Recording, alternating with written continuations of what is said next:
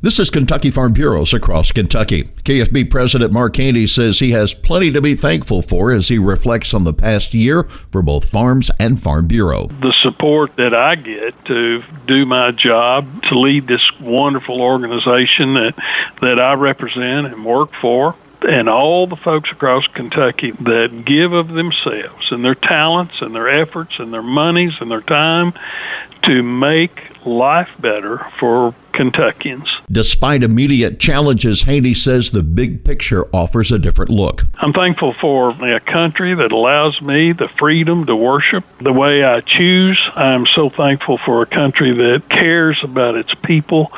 And I'm going to go out on a limb this year and talk about how thankful I am for Farm Bureau and what it does for our communities. Haney looks forward to the KFB annual meeting next month in Louisville. This is Across Kentucky.